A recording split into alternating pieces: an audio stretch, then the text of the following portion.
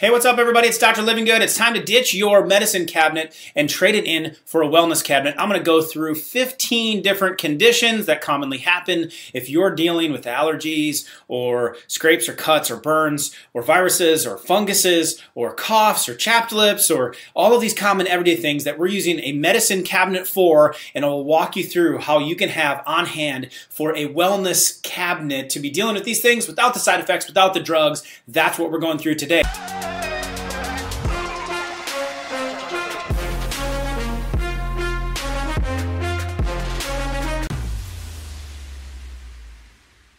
First one are pain relievers. Everyone's got them in the cabinet.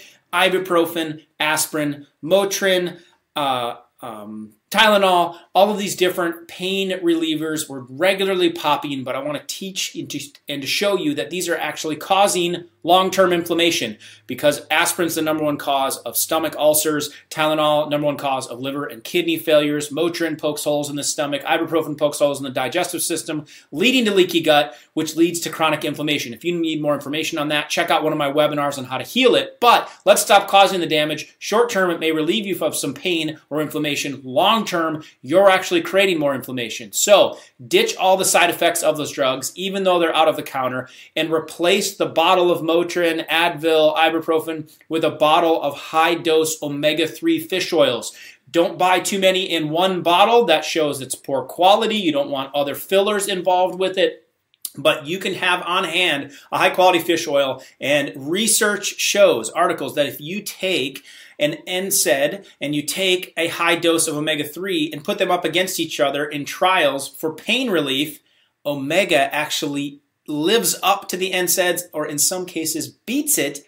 No side effects. So I always keep that in the wellness cabinet, medicine cabinet. You may not use it every day. Some of you may use it every day, but instead of doing the side effects, use 1,600 to 2,400 milligrams of omega-3. The other really good anti-inflammatory pain reliever is turmeric. So turmeric in a 1 gram dose up to a 3 gram dose would be a high dose. You can get the powder. Careful, because it will stain things. Put it right in a smoothie, right in something that you're drinking. Make a turmeric tea. If you need a recipe for that, head over to drlivinggood.com and you can get it. But turmeric, another really good low to no side effect route that you can be taking in order to get pain relief that does not involve the side effects associated with NSAIDs. Get the NSAIDs out of the cupboard, start putting into your wellness cabinet omegas and turmeric. We all deal with inflammation. It's hard to get around, but these are necessary on a day in, day out basis. That's #1, pain relievers. Hey, if you like what you're seeing, then hit the subscribe button below, because we come out with real health solutions every single week, and you can stay up to date by keeping health simple so you can experience real health. So hit subscribe and then ring the bell, and we will keep the good content coming. I'll see you again real soon.